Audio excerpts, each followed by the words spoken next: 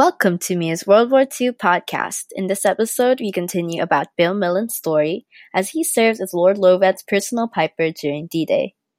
Bill recounted his experience during D-Day and said that wounded soldiers were very surprised to see him at the front lines. They had expected medical personnel but instead saw a man playing his pipes in the middle of all the chaos. It was tradition for the piper to march up and down the battlefield while he played his pipes, as a symbol of encouragement to his fellow soldiers. Bill did exactly that, and he was quite amazed that he did not get shot even once. A captured German soldier had actually shared his story of encountering Bill Millin.